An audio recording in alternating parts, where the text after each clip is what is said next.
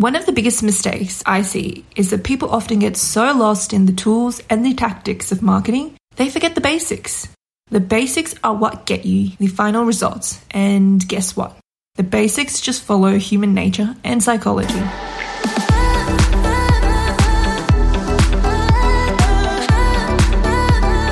Welcome to Metaverse Marketing Mastery. I'm your host, Judah. As a marketing strategist and community builder in the Web3 space, I wanted to share my knowledge and methods with you. If you're an overwhelmed project founder and don't know where to start with building a community, then this podcast is for you. Let's get building. Hey, it's Judah here. I'm so glad you're here because I know this episode is relevant and helpful for anyone in Web3. We're going to be talking about building your presence in Web3. Whether you're an NFT project or not, there is an opportunity for you to grow your influence in the space. Building a community is not just for projects. It's also for people, for individuals like you and me.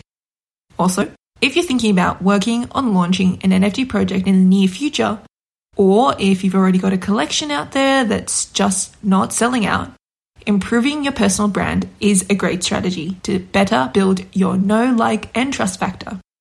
So, how do you grow your Web3 presence and why you should, even if you don't need any buzz right now? Before we begin, I've popped these tips that I'm about to go into in a cheat sheet with a checklist as well as questions to answer so you don't have to take notes or summarize. You can find it at judah.xyz/cheat sheet or in the show notes. Okay, let's start off with the why. Look, let's be honest and open for a second. I am an art lover. We love the art, as many of us in NFTs chant. On top of this, my dad was an artist. I always loved being creative. It's basically something that runs through my veins. If we're going to be completely honest though for a second, we also love profits, right? Most of us initially got into NFTs to either sell other people's art or sell our own. Hey, fair enough. We all have to pay bills. We all have to put food on the table. And if I do say so myself, I have a pretty healthy relationship with money. And I hope you do too.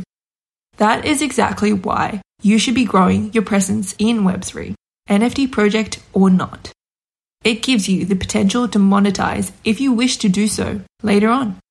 If not, at least you've taken the opportunity to adapt and learn new marketing techniques and likely increase your ability to network and bring forth new opportunities, whatever that may be. I know this will likely bring up a few objections and queries. You might be saying, yeah, but what am I supposed to sell? What am I even supposed to post? How frequently do I need to post? What tools and tactics do I need to use? Kindly, as a friend, let me remind you to just take things a step at a time. This is the same mistake that I made when I first began my marketing journey. I would get overwhelmed with so many questions popping up in my head and no sequence to follow. Good news is this is first base. The only requirement for you to begin right now is that you're an individual. So let's start from there and break down the how. One of the biggest mistakes I see is that people often get so lost in the tools and the tactics of marketing, they forget the basics. The basics are what get you the final results, and guess what? The basics just follow human nature and psychology. It's not always easy to keep in mind that social media marketing is really just a way for humans to connect with other humans. So, let's think about how we connect with close friends. We talk relatively frequently and catch up occasionally with one another, and how does this translate over to social media? Well, a friendly relationship can't just benefit ourselves, right? For example, we can't just post and expect others to comment and engage with us. That would be quite egocentric of us. Instead, we should be leaving comments and having conversations with others and giving them a reason to respond and come over to our page to talk to us also. Be generous and give engagement without expecting things in return, just as a good friend would. Here's a saying I always repeat. Social media is for socializing. Now, when we're thinking about growing a presence in Web3 or doing personal branding in general, we often hear about how important niching is. This is one of the most important components to giving yourself the possibility to monetize your presence in the future. But why is this the case? Why does niching help you monetize and grow? Let's think about it this way. If you meet an acquaintance and they were confusing, you couldn't quite figure out what they were about, they weren't memorable, would you want to hang out with them again? Now, think of that as someone's profile page. Would you follow them? Following them essentially means you want to see or hear more from them, so it's likely you wouldn't. On the other hand, if someone is posting specifically around a particular topic, and you either found them entertaining or insightful, you'd be more likely to want to hear more of what they have to say or see them more frequently when you hop on social media. This not only increases the likelihood of someone following you if they like your content, but also gives you the opportunity to monetize on the topic that you're familiar with and posting frequently about. I know this also leads us back to one of the questions that might have popped up for you.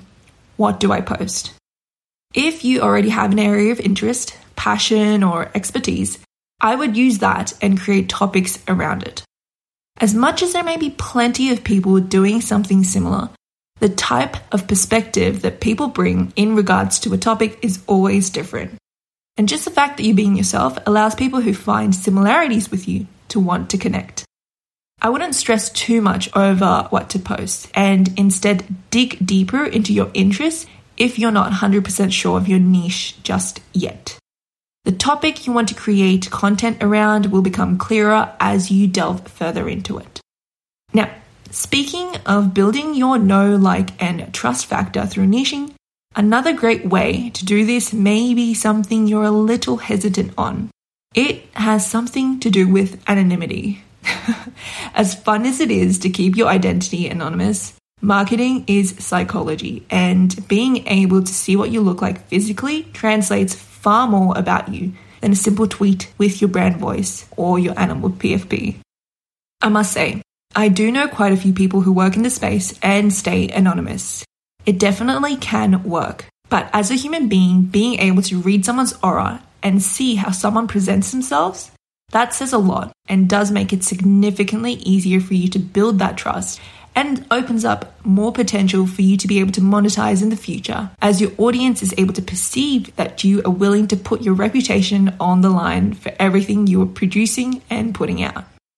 If you want to dive further into how to grow your Web3 presence, remember to download the cheat sheet, as on top of the checklist and questions that I mentioned before, there's also a growth hack as well as a bonus section that will help you create all this niche content that I've been going on about in this episode.